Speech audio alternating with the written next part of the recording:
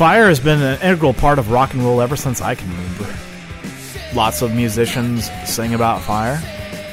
Stage shows involve fire. Some clubs even catch on fire. Musicians light their guitars on fire. And in rare cases, musicians catch on fire. This episode, Sid on Fire, we talked to Sid Osgood about his early punk rock roots, his time at the U.S. Coast Guard Academy, and that infamous night where he actually caught himself on fire.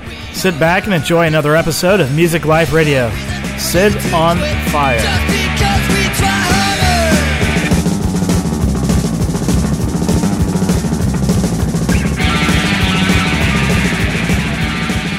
What does music mean to me? You'd have to look at my iPod, and all the songs on the iPod are just pure power, mostly from the mid-'80s punk rock kind of realm, Southern California in particular. It's a release for me. It's like an energy release, and it's funny because I do like, classical music. I like other types, but by and large, I can just listen to like loud, fast, rock and roll, punk rock all the time because it puts me at ease, which is a lot of people find weird because it's like it's loud and annoying to some people, and it's like, no, it like puts your mind right. I know, I can relate to that. I think I stopped listening to new music at around 2000. The year 2000. Exactly. And I go back to all the old stuff that I liked from college. Well, I've always liked Pennywise, for example, and they were around kind of late in my younger years, but they've still kicked it around, and I still like the new stuff they put out, so I'll still buy it, and it's still that kind of sound I like. So yeah, Jane's Addiction just did a show. I think Perry Farrell's 50. We're creeping up on that, though. That's exactly the scary thing. Well, they're still rocking, and the kids are still going out and seeing them. They're still doing the Lollapalooza festivals. And I'm pretty sure I was with you in San Francisco, and we went to a Warped Tour. And I remember watching All, which is basically the Descendants. Yeah. And I think I looked over you and I said, I think the first time I saw these guys, half these kids weren't born yet. At least, yeah. Yeah. Well, it was funny because, you and I were both in Seattle at I guess you could call it the tail end of the grunge era, but I remember any given day of the week, we'd say, what's going on in the off-ramp? I don't know, let's go check it out. And, sure enough, we'd be sitting next to Mark Arm and watching Tad or something like that, or vice versa. Exactly. I remember one time we went and saw the Melvins at the Mo.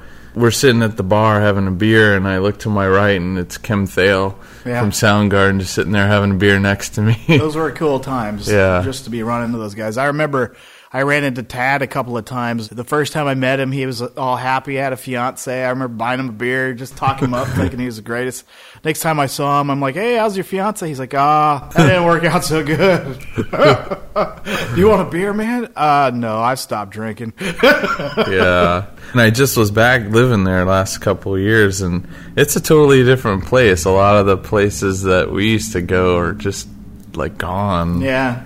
So where did you grow up, and how did you get interested in music? So I grew up in Mesa, Arizona. I grew up in the mid-'80s. The great thing about Phoenix is it's 6 hours from L.A., which was flourishing, and it was an easy road trip for a lot of bands to come out and do a gig out in Phoenix. So we had kind of a budding little scene. When I was, in 7th grade, I was trying to find what was my music groove? What did I like? I listened to the heavy metal for a while, or even the hair bands, and I was just like, wasn't quite finding it.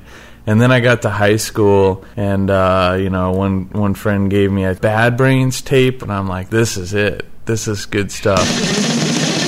It's the Bad Brains with their song, Eye Against Eye.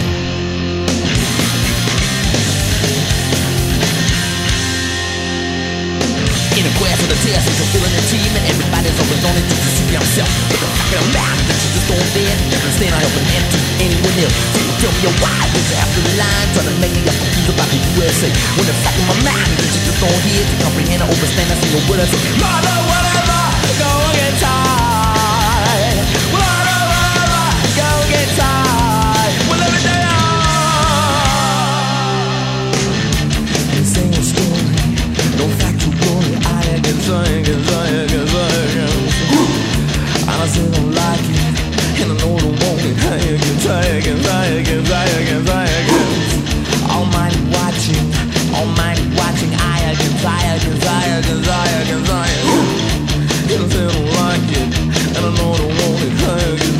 again, try again, try again.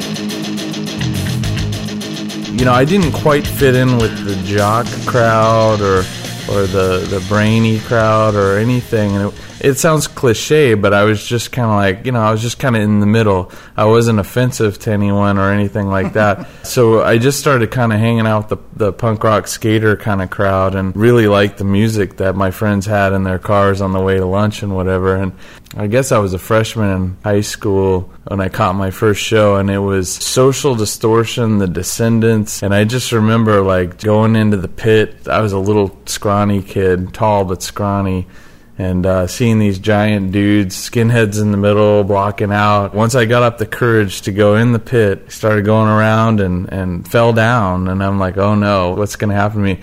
And the 6'7" guy with Liberty spikes just scoops me up. You all right, dude? And then he just throws me out of the pit, and I was like, wow.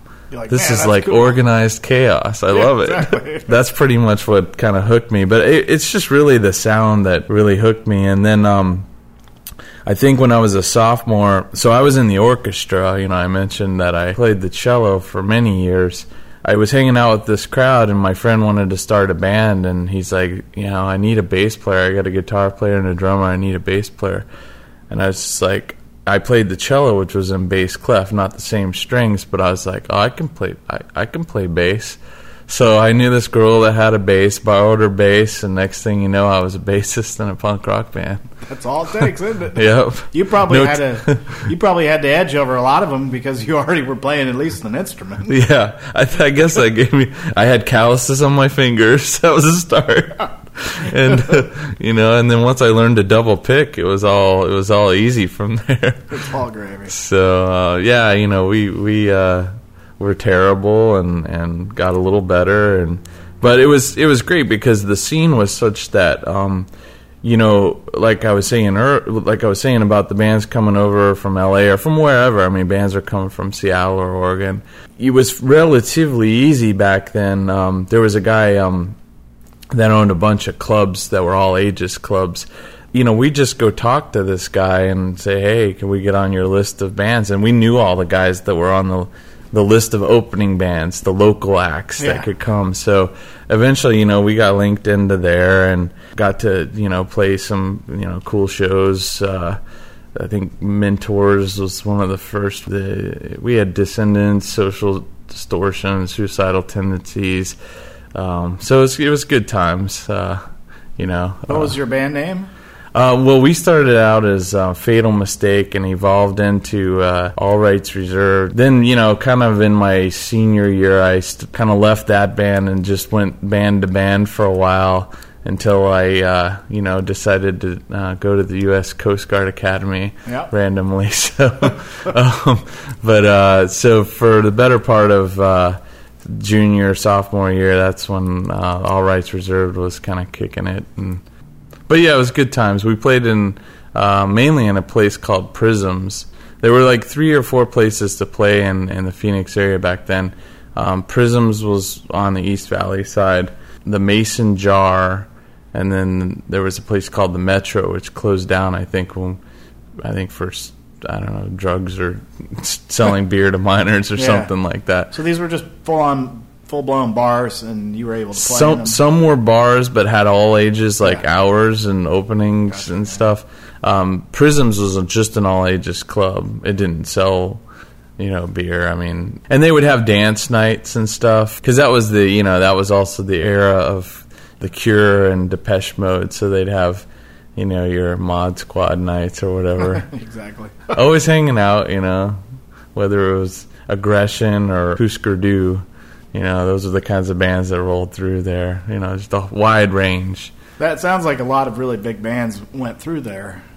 It didn't seem like that back then. Take Social Distortion. They're like huge now. Back then, they were just another band. I mean, they were big enough to where we'd all want to go see them, but let me put it another way. I had already gone to the Coast Guard Academy a couple years in. I'd come home for Christmas, and the Mason Jars, this tiny little place, my friend said, you got to come check this band out. They're crazy. You know, you got to check them out. And it was Tool. I mean, early on in the Tool era. I just remember going to this little tiny club and, you know, watching Maynard Keenan just like do most of the show with his back turned with his spinal cord tattoo facing the crowd. And it was an epic show. I mean, it was really amazing. And it's this tiny club. And just a couple weeks ago in Arizona, they played the U.S. Airways Pavilion, you know, the basketball arena. So it's like, yep. Times have changed. Tool with the song Sober.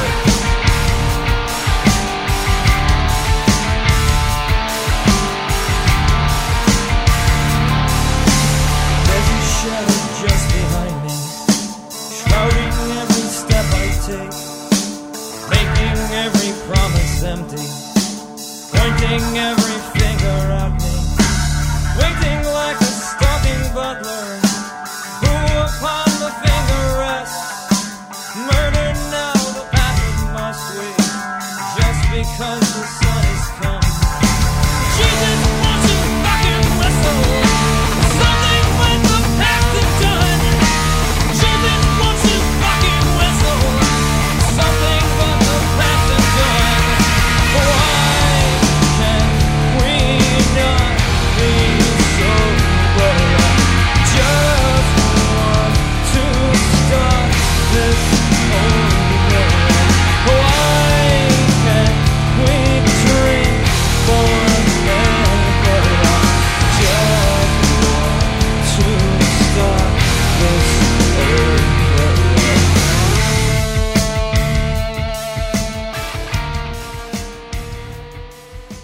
Place, the Mason Jar, Pearl Jam played this tiny little club just before they released 10. I just remember, and the energy was just so high because it was back in that era where Eddie Vedder would just kind of crawl all over and do whatever, and 10 comes out and then it's legendary. I also remember at the academy we were going to like damage control school during the summer, and I went to Pennsylvania to Philadelphia and went to a small club like that and saw The Fluid, which is a Sub Pop band. Yeah, you introduced me to them. Yeah, and oh man, it was so cool. It was such a tiny club. It was super long and very skinny, and I remember stage diving into the crowd and surfing all the way to the end until there were no more people, and it dropped right onto my head. Ouch. Wow.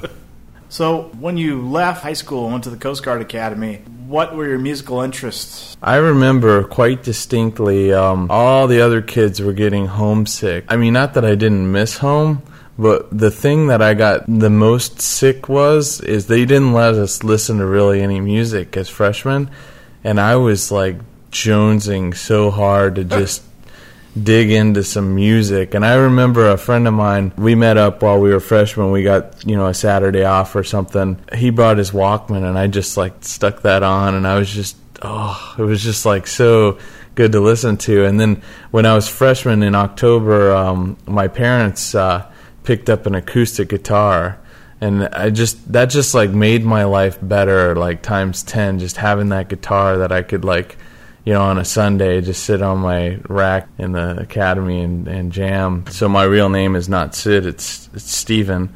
We had to give trivia questions at the academy, and the upperclassmen who demanded that said that we needed to give more realistic and trivia questions that we knew stuff about. So Mike Lander and I were up in the room the day after they told us that. We're talking to each other, and we started talking about music.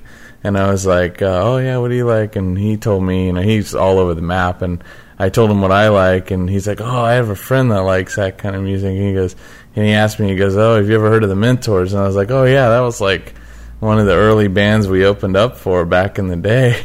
He goes, you got to be kidding me. So we go down to the mess hall the next day, and he asks the upperclassmen a trivia question. He said, what was the name of the bass player who opened up for the Mentors in Phoenix, Arizona in 1986?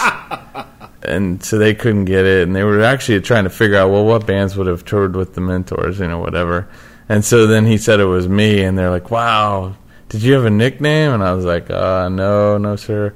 And they're like, you need a nickname. And so the next day, I believe it was Steve Ellis came to the table and just said, Sid, we're going to call you Sid. You're going to be known as Sid your whole career. Everyone's going to call you Sid, and pretty much it stuck. So I think it is stuck in your professional and personal life. Yep. Even girlfriends know me as Sid. Even my nieces and nephews call me Uncle Sid, so there. Which was kind of funny because we used to, in high school, we used to make fun of like the Sid's Kids punk rockers, which were the strung out, the guys who just didn't have their act together. So we kind of made fun of that notion. It's sacrilege, I guess. But so then I come back and I was like, dudes, you're not going to guess what nickname they gave me. And so they kind of made fun of me, and they still refuse to call me it. Oh, that is funny. Yeah. So you were asking, what was my music interest, in the academy. I mean, one was just to be able to listen to it again. And so, we'd go seek out the bands in the local area, either in Providence or the L&G Club in downtown New London. We saw the Mentors in New London at the L&G Club. And so one of my buddies at the academy, Mike Glander, we sat there and just talked to El Duce from the Mentors. There was like 15 or 20 people there, and to us these guys are like legendary, like disgusting punk rock. I mean, he's just all fat and he has strippers on stage, and so we're talking to El Duce. He's not very communicable or whatever. I don't know if that's the right word, but he didn't talk.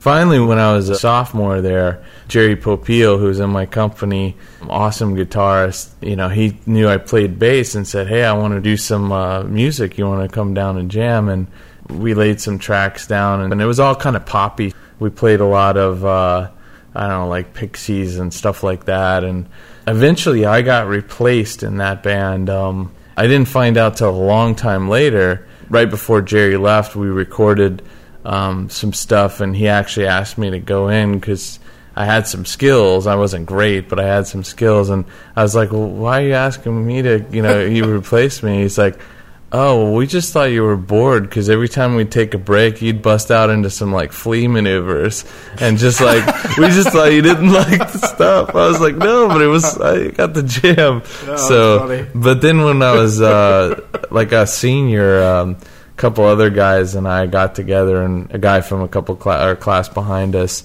and we started doing some stuff. We never really any good, but while we were there at the academy, I mean, like I said earlier, we'd go catch shows wherever we could, and talk about band discoveries. We went up to Providence one night, and the whole goal was to see Social Distortion, but we had a curfew, so we were like getting worried because it was getting later and later, and none of the bands had started. And then the opening act came on, and it was this band called Pegboy. And I'd never heard of them before. I think they're a Chicago area band, loosely affiliated with Naked Ray Gun or something like that. But their energy was just amazing. I was almost more glad that I got there to see this band I'd never seen, and then got to see some of Social Distortion before we had to run away. So after the academy, where did you go? What did you do? Well, I went to the Mighty Worship Melon out of Seattle, which was a great time to be there in 1993. Of course, brought our guitars on the ship and created a little band called Lower Sound that... Scott Warder, who's the machinery technician, and Steve McDuffie, electrician's mate, and myself, we all kind of got together and started jamming. They let us use this abandoned sonar room for a rock room. Incredible stuff created down in that rock room. Disturbing stuff, perhaps. So we had... along with you came Heller Armbruster. A man by the name of Heller Armbruster, yes. A force to be reckoned with. With a mind that just wanders in ways that we can only not quite understand, and an appetite for the fonder sex that we can't quite understand. He could write some lyrics that were just disturbing yet hilarious all at the same time. The problem was that so I showed up to the ship, and I'm a bass player and you're a bass player, so we were trying to figure out, well, what are we going to do now? because Steve was kind of like, he wasn't, I guess he kind of stopped really getting active on it. So we were without a guitarist, and I was like, I'll buy a guitar. And so we shopped around, and I think you helped me shop for it for a while, and sure enough, I found that Gibson Les Paul Special and bought a little effects pedal. So that was most of Lower Sound for me. It was exploring the guitar and exploring my inner Greg Ginn, and that kind of lent itself to a lot of the sound behind a lot of the songs. And I still credit Scott Warder with the riff master. He's the guy that put it all kind of together. Yeah, he was like the only real drummer on the boat. I remember we used Mac Hine, which was actually a drum machine. We just called it that on credits or whatever for really a lot of the recording stuff. But he had a drum kit on the boat. And, it came on and came off. Yeah. There was like a rental thing, and we couldn't really record the drum kit on the boat with all the noises and stuff, so it just was easier to use a drum machine. Yeah. But he was actually the drummer, and he also played guitar and was very good. And I think Matt Kime was the right mix for the Purple Messiah, though. Yeah. I am the Purple Messiah. I am the Purple Messiah. I am Barney. Lower Sound with Purple Messiah. Get down. I am fat and purple, you see. Your children will run to me. I magically appear. I make Satan grin from ear to ear. I am the Purple Messiah. I am the Purple Messiah. I am Barney. Big Bird is now dead. I bit off his fucking head. I dance and say stupid chants. I love to take off your kids' pants. I am the Purple Messiah. I am the Purple Messiah. I am Barney. Call me Hitler. Call me Napoleon. Call me Caesar or even Stalin. I will rule the world, you see. Your children chanting behind me. Get down. I was probably 50% proud of that and 50% ashamed of being associated with those songs. I don't know. Shame's not the right word. I'm actually very happy that the Purple Messiah is something that I got to play on. It is a bit of shaming. There's a couple songs I didn't endorse, or exactly. There's one song I don't want to even talk about it because I read him this article from the rack on the ship. I was like, hey, check this out. And sure enough, the next day he's got this song all written out. Yeah. The football players were really offended. So, yeah, a lot of good music was created on that ship. I don't know if you call it good, but it was interesting. A lot of good times were created on that ship. But there were some seeds planted for another great band that followed that I was not a member of. I think a couple songs that came from Lower Sound ended up as early tracks for Visitor 42. Yeah, we definitely did Bosnia. We're very big fans of that song. To me, I actually think the best song that we made, that Hella wrote, that I thought was a good song, well, the riffs were good, it was heavy, was Alcohol Crown. Yeah, that was very cool. I mean, that's a song I could stand behind and say, like, I'm proud to... I could get behind that, as William Shatner might say. Yeah. After that experience on the ship, we all kind of split up, went our separate ways. Yeah, so speaking of Visitor 42, we were playing around in the Bay Area eventually. We started off kind of doing some of those songs and then just started writing our own songs. And I think I'd just been here about a year or so, and it was probably my 27th or 28th birthday. You guys were jamming the Days Inn in Oakland? Or? It was a hotel like that. I think it might have been Holiday Inn, but it was like a tiki bar. I remember I invited a bunch of friends because I knew you guys were going to let me jam. It was my birthday, and I brought a bunch of people. And I don't think it was the only time I got to do a guest spot, but it all depended on how much beer you guys drank that let me guest spot for you guys. There was one song in particular that we'd always invite you up for because we always needed I would switch over to bass. Right. Kurt, who is the singer and bass player in the Visitor 42, would just go hog wild singing. Then it was always nice of you to come up and take over my guitar and play that. I think the jury was still out whether you were going to let me jam, but I knew I wanted to because I always liked to jam. It was just fun for me to jam, and I always liked going to Visitor 42 shows, so it was like two great things for my birthday. It was all, great. So sure enough, you guys were playing Funeral, I guess, and which I knew on the guitar, and you switched up, like you said, on the bass. And so the funny thing was, as is evidenced by the video that was fortunately taken by an attendee at said event, I took the bass from you, or the guitar from you, in kind with the strap. I like to play like Tony Lombardo style, down on my knees with the guitar, or Ramones style. Yes. And you had it and I'm, a T-bit, taller than you. I played more like a Beach Boys. Right. Guitars, and so you playing like the Beach Boys it was like at my neck. It was like a necklace. It was like crazy. New Flavor Flav. But we didn't have time to mess around with that, so that's all good. So you'll see the guitar, and it's like way up high. And you're so much taller than me, right. So it was yes. So we start jamming, and the song's got a great bass lead in. It's just got a great bass lead in. But it just warrants a little vertical, I think. When that guitar line rolls in, it just warrants a little hop or something. Yeah. And I don't think I've gotten more vertical anytime since then. I look back, I was like, wow, I got off the ground. I don't know how I did that. Visitor 42 with the Funeral song, also known as Scent.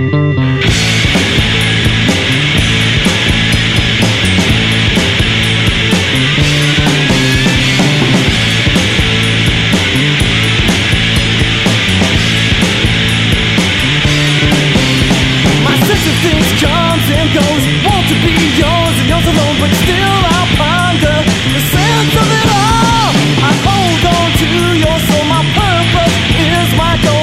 Tell me that you know me, and I will go. I feel the tragic pace, the sense of dread in space, simple feelings that I taste of lost and haze. If I was to die right now, cease to exist anyhow, I wonder what you'd say at my funeral. I'll tell you of something, of nothing, I'm feeling. I dare you, I'm here, standing beside you, breathing yourself. But sure enough, we start jamming. So it is my birthday, and you guys played a little happy birthday for me right before that, or right around that. We had to learn that. I think we had to pull the tab off the punk rock somewhere. style. Yeah, it was pretty horrible, but it was awesome nonetheless. Dying cat version of it. Happy birthday! So I'm up there, and we're jamming, and someone buys me a flaming shot. Now keep in mind, we're on stage, and the bar's 40 feet away. And the dutiful waitress brings the shot bought for me over on a platter in the shot glass on a plate or whatever to the stage. And that's not meant to be done, I found out later in my life, with flaming shots. You're supposed to light them and drink them right away. So no movement involved. No movement involved. But movement means splashing of alcohol. Alcohol spreads.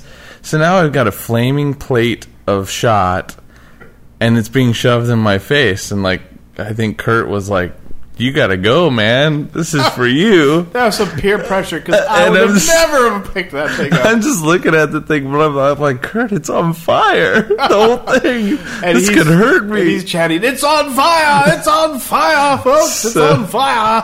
I didn't want to look weak in front of my peeps.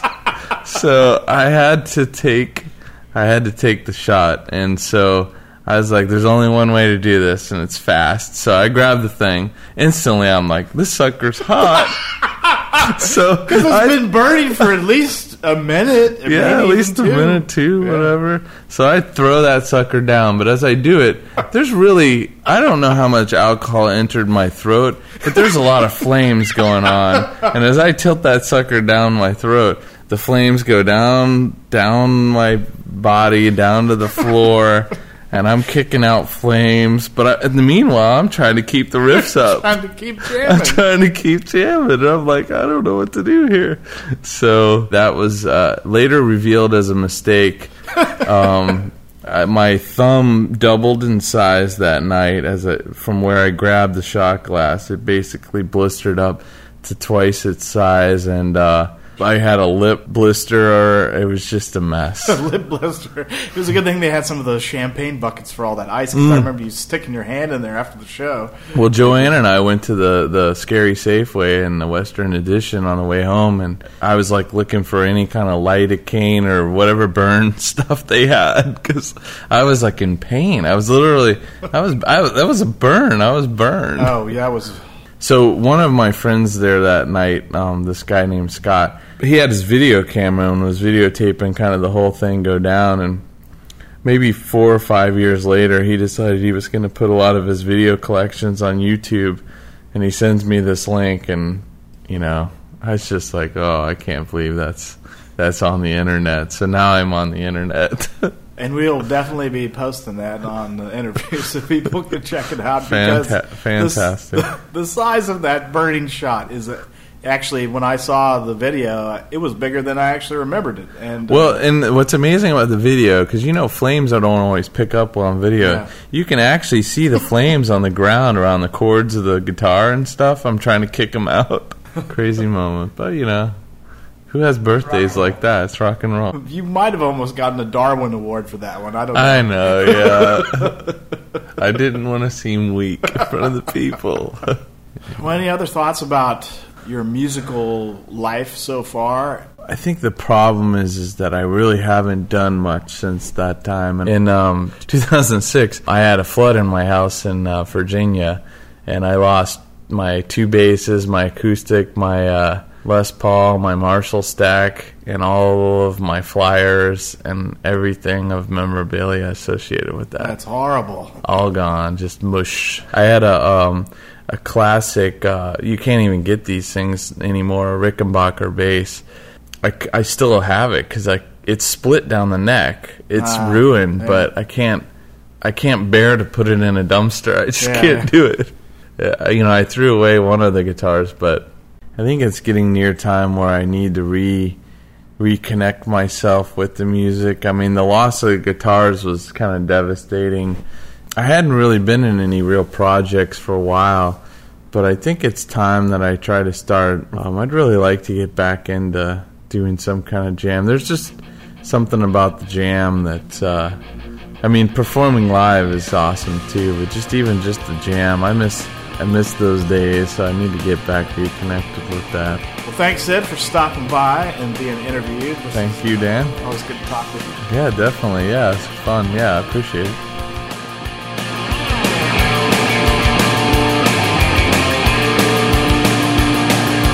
Love is a burning thing, and it makes the fiery ring.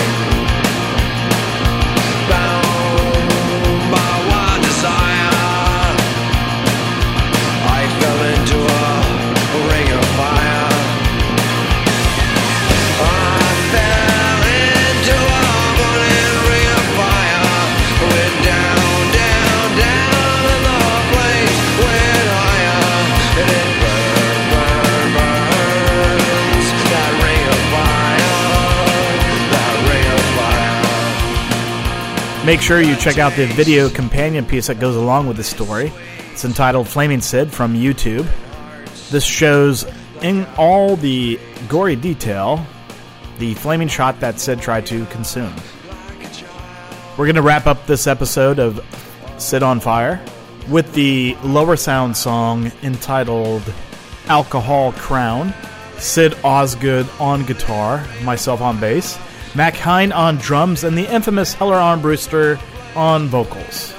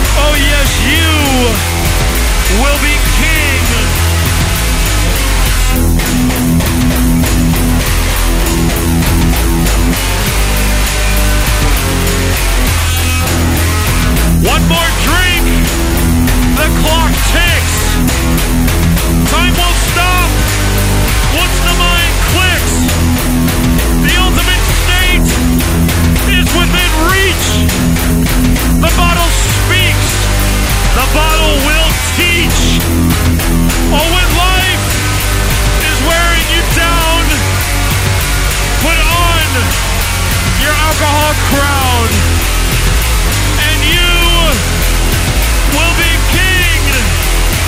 Oh yes, you will be king.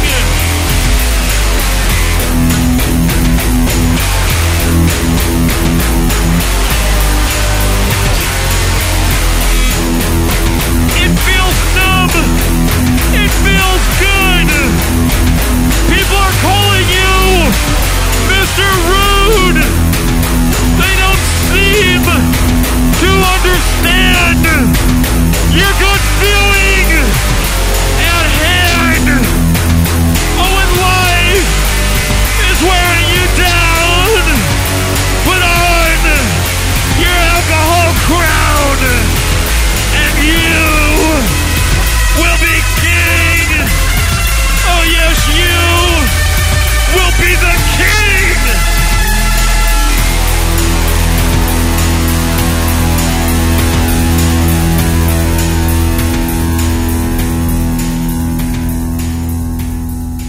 Sid wants to remind everybody about a helpful tip. That's not meant to be done, I found out later in my life, with flaming shots. You're supposed to light them and drink them right away.